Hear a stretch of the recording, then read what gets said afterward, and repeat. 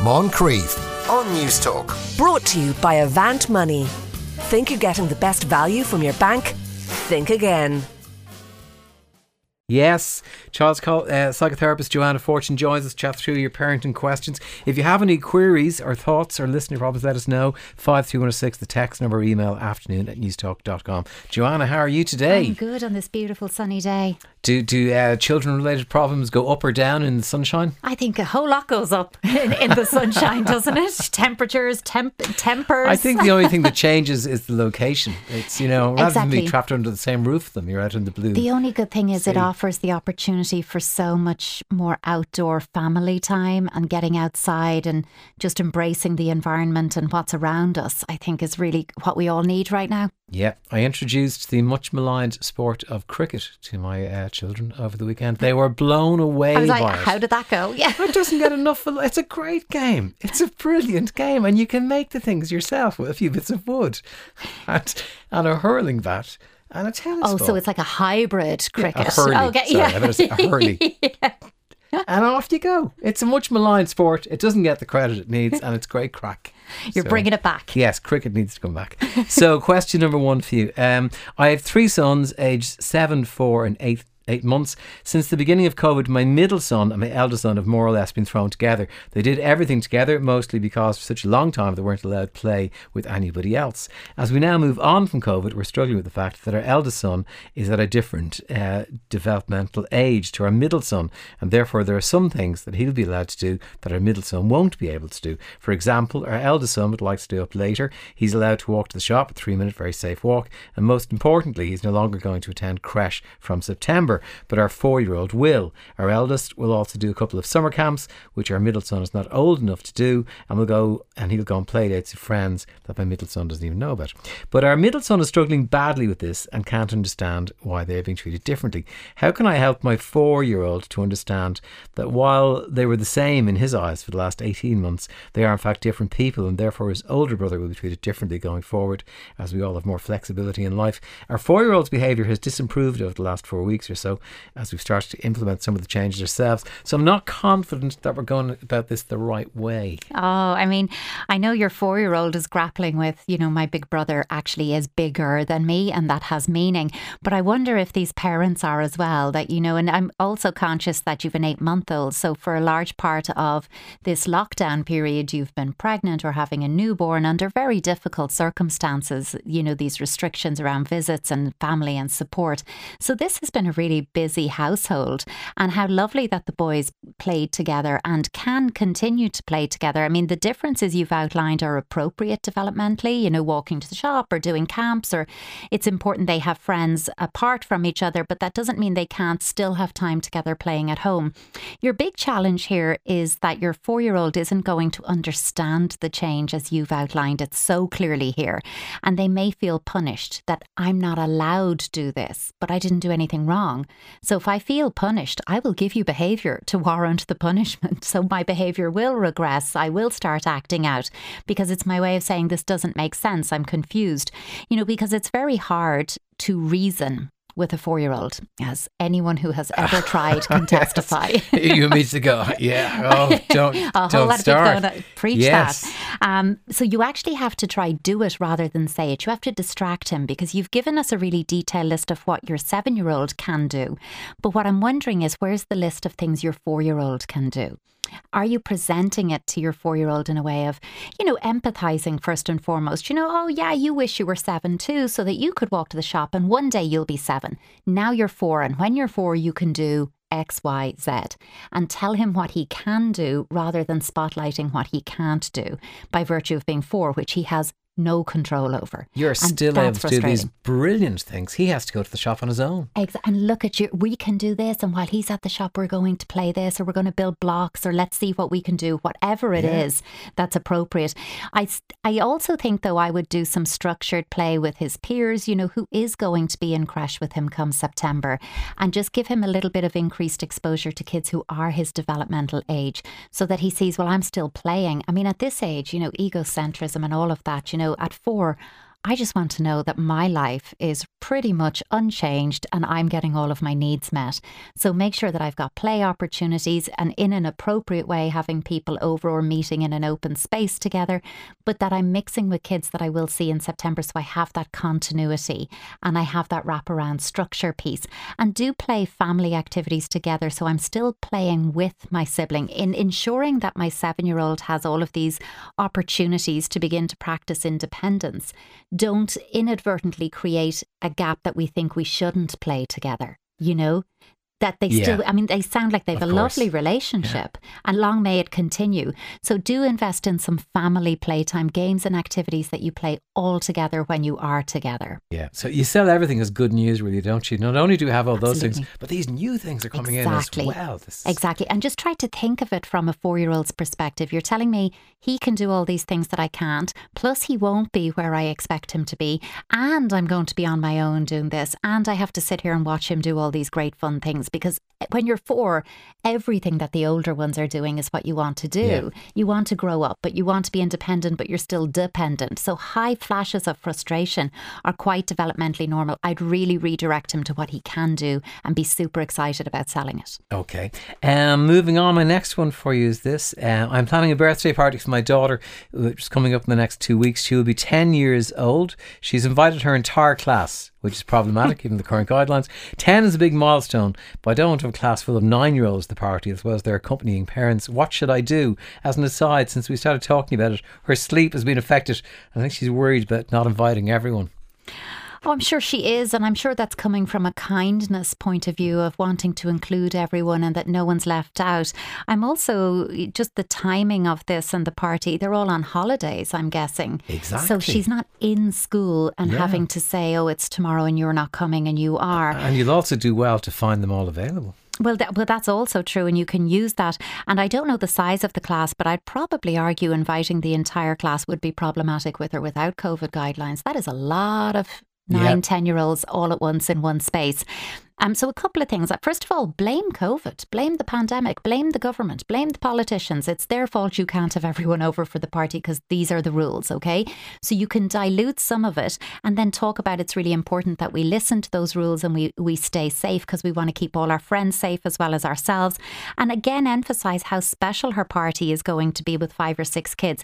The talking about it stressing her out in her sleep, what you want to do when you talk about this is have a plan in mind. Like, you're going saying, oh, of course you'd love to have everyone over. That would be so great, but we're not allowed to do that at the moment. It wouldn't be safe. Here's what we can do. Here's the plan. So we're not talking about it in a way where I'm going, oh, I'm not sure. Let me think about it. We'll have to think more about it. Come at her with a very set plan. So that's reassuring and saying, yeah, that would be great, but here's what we are going to do. Also, the whole thing about the parents at parties, like at 10 years old, you could definitely tell the parents it's a drop and collect party. That's no, just no. You do not need to be entertaining, however many kids plus however many grown-ups, because that's all of a sudden you're bordering on the afters of a wedding with those kinds of crowds. It's beyond the 6 o'clock news. That's just not okay. But also, so many parents will be delighted for you to tell them it's drop and collect, that they don't have to stay. So I wouldn't worry about the parents, but I don't want that to be the issue. If the issue is, and it seems to be too many people, help her to make choices, help her to understand that she's not pushing people away, but that she's bringing those friends in and that the focus is on having a really great time. Because I think her worry reading this is probably about leaving people out. Yeah. It is great that it's the summer. Right. She can have a great party. Exactly. She'll love it. And we needn't be worrying about the parents. Joanna Fortune with us, 53106 for your text and that. By the way, one of our listeners on the competition asking, is that a different number for the 30k? It is. 57599 is the competition number for the 30k. So that's a different number to normal. So take a note of that one if you want to. 57599 for the competition. So moving on now. This is a hard one for you now. My 9-year-old nephew seems to be out of control. Obviously, this past year has been rough on all kids, but this is more than just the effects of the lockdown. His parents have effectively split up, but there's been no formal discussion about it, just that my sister has moved back to an apartment that she has had for a long time and is no longer living in the same apartment as his dad. I'm sure this is a big part of why he's been acting out, but as much as I encourage them to provide structure custody-wise for his sake, the situation situation continues to be very vague, even for the extended family. I feel strongly that he should be talking to a therapist, but those encouragements go unheard so far. My nephew started exhibiting disrespectful behaviour for the past couple of years now, and it only seems to be getting worse. My sister's approach to parenting is about letting him say or do whatever he needs to feel like he's expressing himself and being heard, which is very often included backtalk, him slamming doors and yelling at her for up to 2 hours. I know I can't fix his relationship with his parents or completely change his behaviour, but while I still love him, I no longer like spending time with him, as everything becomes a power struggle and ends in ugliness. How can I set boundaries and expectations for him when he's around me? I miss the sweet kid he used to be. I miss the close relationship we used to have. He's only 9 and I fear that things will only continue to get worse. That's very hard. Oh my goodness, there's so much here. And I just think, there's so much kindness and compassion and care in this letter. And there's also an edge of criticism, and just be aware of that your frustration with his parents is evident. Your criticism of their parenting and the choices and decisions they're making around their separation is evident. And if it's evident to us in this letter, try as you might, I assure you it is evident to your sister in your interactions with her. And there is no better way for her to get defensive and create distance and push you away than for her to feel judged and criticised. So I think step back from the situation and just get a little perspective on it. A breakup is really difficult. It's emotionally challenging experience. It's hard, it's hard to be able to reconcile what's going on ourselves as adults in that situation, and I'm noting that reference to the extended family don't really know what's going on. This is a very complex, difficult thing. And, it can therefore make it, everything that led up to this, because I'm also noticing this boy's behaviour has been problematic for a few years. This isn't just the last year, so it can be very hard when it comes to telling children when, as a couple, you are in the process of working out, well, what are we doing? What does this mean? Lots of parents that I meet would say, I don't want to talk to the children until we have it all worked out. The problem with that is your children are aware things have changed. You've literally moved. Your children are aware things have changed, but they can't make meaning of the change without some narrative. And sometimes, especially at 9, it's about saying, yeah, we're not going to live together. We're trying to work out a plan that's going to be good for all of us. As soon as I know more, I'll tell you more. But right now, this is the best decision that we can make. And you're acknowledging and framing it and saying, I don't have the full picture. Because I think that's very hard in these places. I also think, you're saying that your nephew needs to go to therapy and things like that. And that's very subjective. And I think I'm hearing in the parenting here, your sister has a particular approach to parenting, and she may well feel, it's working for us. This is not a problem for us. I don't see it as a problem. What it might be worth looking at this stage of a separation, when parents are still so consumed with it as well, is suggesting something a little more supportive, like, something like a Rainbows group. Rainbows is a peer support group, rainbowsireland.ie, and they run sometimes in schools or community centres in lots of different places. And it's children supporting each other. It's a structured programme now. It's not just a group where kids meet. There's a trained adult there as well. But it's a programme for children who are dealing with loss through, be it death or divorce or separation, anything that's going on around those themes in their life. And that can be just that entry level piece that would help him to feel he's not the only one with this, he's not alone with it, and he can get some support and guidance around that while they're working out the other stuff. Right. And he may well need to see a therapist down the road. But I think come at this with kindness. I think this aunt or this uncle, whoever it is that's writing in, has to stop thinking of this child and just thinking of the letter as the angry, aggressive child he's being described as, and start seeing him as the scared, confused, overwhelmed child he is. And that will enable a compassionate connection. This isn't a kid who's aggressive. This is a kid who's overwhelmed and scared and confused and doesn't know what's going on, and is using overt behaviour as a way of saying, this is too much for me. And how smart of him to have found a way to externalise that. And he needs help and support. And I think let him know that he's having a hard time. Let him know that I see your anger. I see your struggle. It's not okay to yell or shout or whatever he's doing when he's with you. But I know it's because of how you're feeling. Do you know what we could do? We could blow up a balloon. I'll hold it away and you can punch the balloon, or I'm going to hold out a sheet of newspaper away from my body, pull it taut. And when I say go, you're going to punch through the newspaper and punch through the newspaper and get lots of bits of newspaper, roll them into little paper balls, make a loop like a basketball hoop with your two arms and have him play basketball. So you're moving from that punch, punch, punch into something that's engagement based as well, into the basketball piece. So use some playful, creative solutions that let him know you see him, you hear him, and try to empathise with your sister, you know, even if it's dropping food to her door or just asking her, what do you need right now?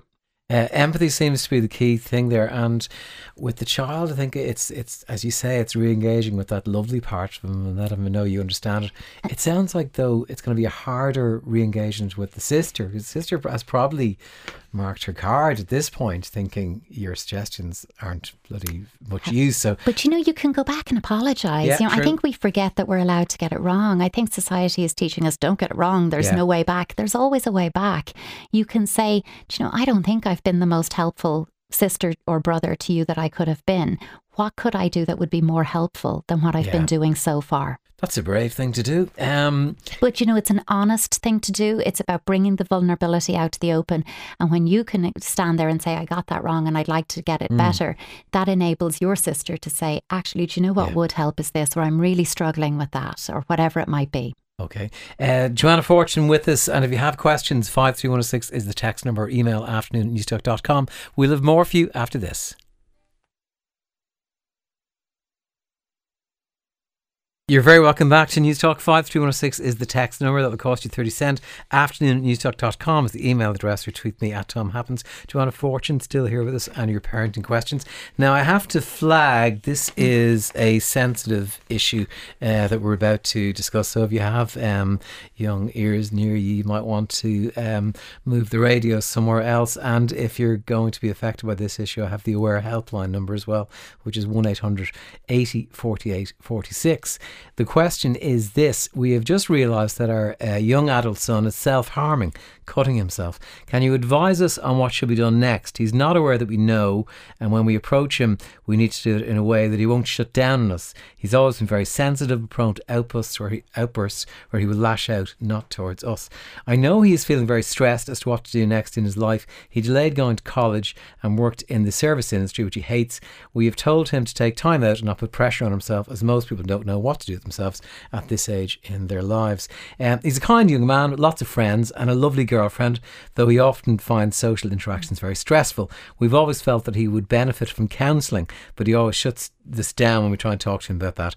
With anything that stresses him out, he closes down and he won't talk. We really have no idea where to go from here. Any advice, please? Oh, this is really hard. And I think, you know, in answering this, just to flag, when you say young adult, I am presuming your young adult in this question is over 18. Yeah. So you can't compel him or make therapy appointments for him. He must also agree to do that, just to be aware. And if anyone is listening and this resonates and you have a younger teenager maybe who is also experiencing this, I just think, Tom, you know, there's not much else than this that would trigger the kind of panic and anxiety in a parent than discovering that your teenager, your young adult, has been self-injuring in whatever way they've been doing it, you know. I think, unfortunately, and I know myself from referrals and from the work I do, it is too common. Okay, really? It's too common, and it's quite high at the moment. And, you know, I just think while it is very common, we don't want to do that whole universal, sure, look, at loads of kids are doing it. Not at all. We should take every single one of those situations very seriously and on an individual case-by-case basis, because the underpinning causes and motivations will vary widely for doing it. I often find as well that by the time you discover that your young person has been self-injuring in whatever way, by the time you discover it, it tends to have been going on for quite a long time. And before you've either discovered it or they've disclosed it to you, whatever way it has emerged. And, you know, often, historically, maybe more than now, people dismiss this kind of stuff as attention-seeking behaviour. But far from that, young people who do this tend to be very good at concealing this behaviour. It's not attention seeking, it's actually the opposite. And when it's discovered, we do need to take it very, very seriously. And I just think, you know, as the parents involved, give yourself that time and space. And I'm hearing in this letter that you've discovered it and you haven't rushed headlong into tackling it or addressing it. You've kind of taken a breath to go, what are we going to do? We need to strategically plan this, because I think you may feel a whole range of feelings in the face of learning about this. And, you know, you might even feel pulled towards the, how could you do this? You have to stop it. Just stop it now. That kind of desperation that is a projection of our fear and anxiety of what's going on.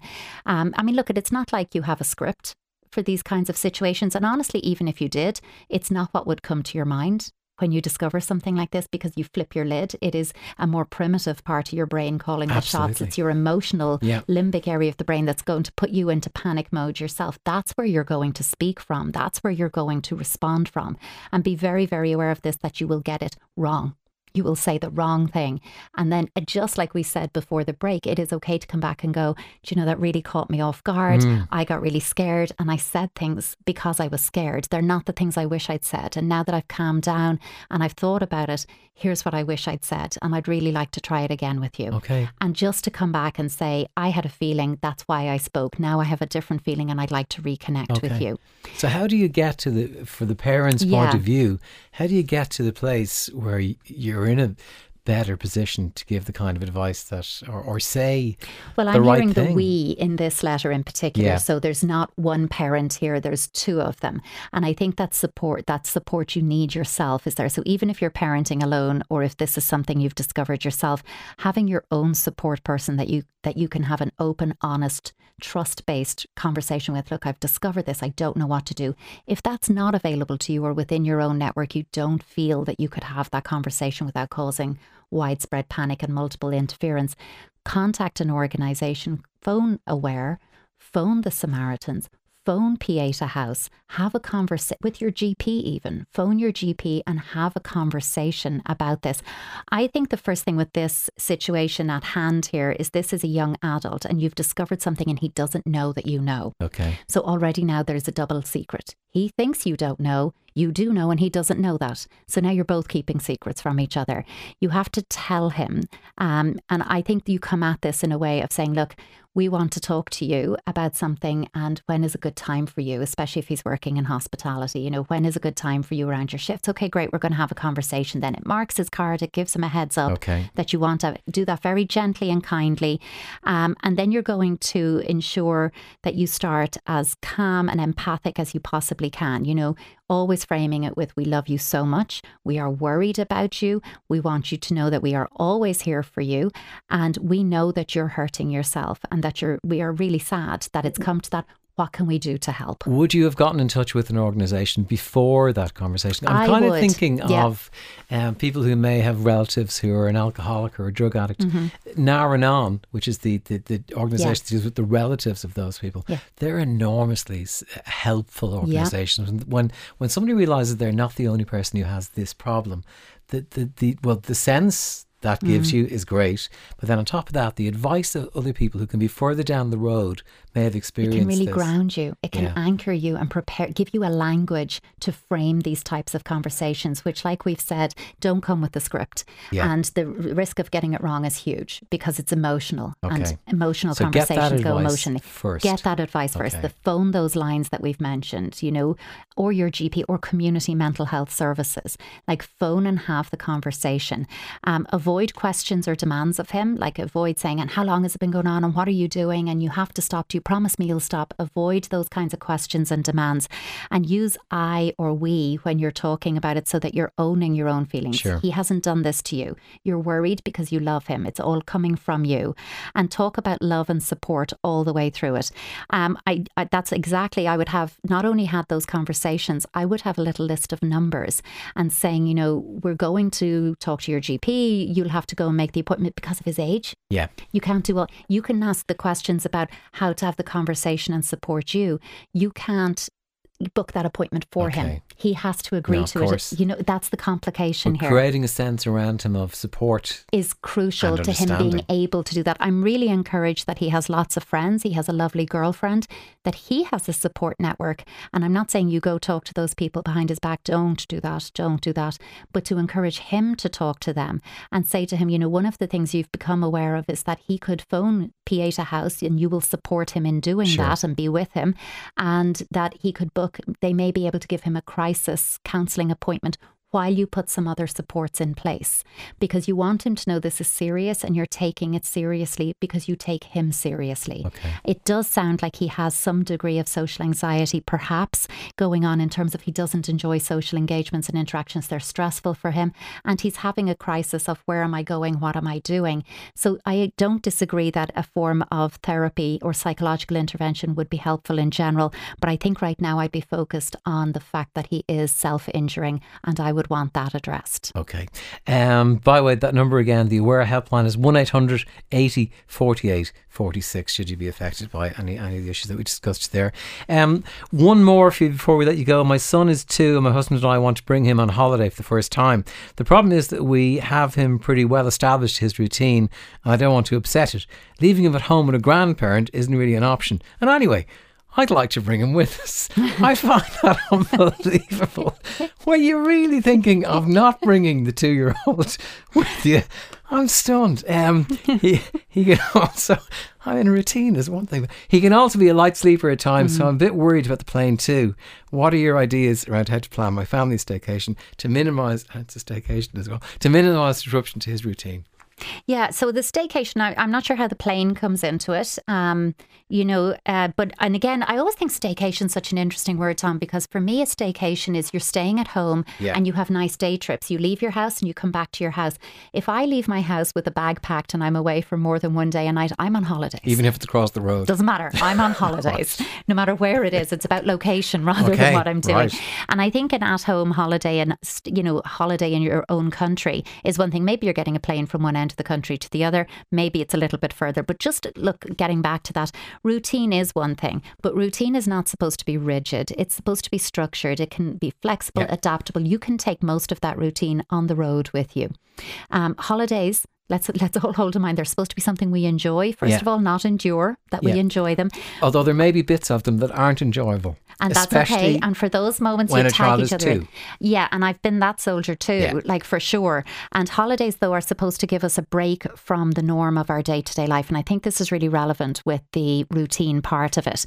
They're an opportunity to discover how we've all grown, changed in the months that have passed. It's, this change of physical environment, a chance to change our field of vision, reset those busy task-oriented brains we all have, emotionally exhale, recharge, all of that. But it's also allowing us to re-examine our routines and see what is working, what isn't working. Do we change the routine? Oh, would you look at that? This has worked really well while we're away. Can we take that home with us? I would actually just work on, if it's a plane or a journey, how long is the trip, and bring a few sensory items with you. Flying or even travelling in general is a very sensory dysregulating experience, especially for children. Bring a little tub of putty or clay or Play-Doh. Bring a little party bag of something like bubbles that you can play easily together, a couple of little cars, a couple of little blocks, little things that you can stick easily into your travel size, whatever, and have that to engage and play with. Make sure you've got snacks. Make sure if it's a car that you take breaks, and just be aware of keeping an eye on when holiday activities stopped being fun and became grumpy opportunity. But I would take him, absolutely. And the routine will adapt with you. And don't worry, it's there. So when you get back home, you might have a regression or a wobble briefly, but you will get it back on track. You will. And holidays are where you make memories. So, absolutely. Go for it. And it sounds as if they've become quite fond of him over the 2 years, so they should bring him. Which is reassuring. It is. And travelling with a 2-year-old is not easy. So, tag each other in as well. Make sure when you're on holidays that there is, it doesn't matter if it's about finding the local cafe that serves the coffee the way you like it and you get 15, 20 minutes to yourself every day, but having those little opportunities while the other parent is digging holes in the beach that you can go and do that. Let's not frighten them off. Let them do it, okay?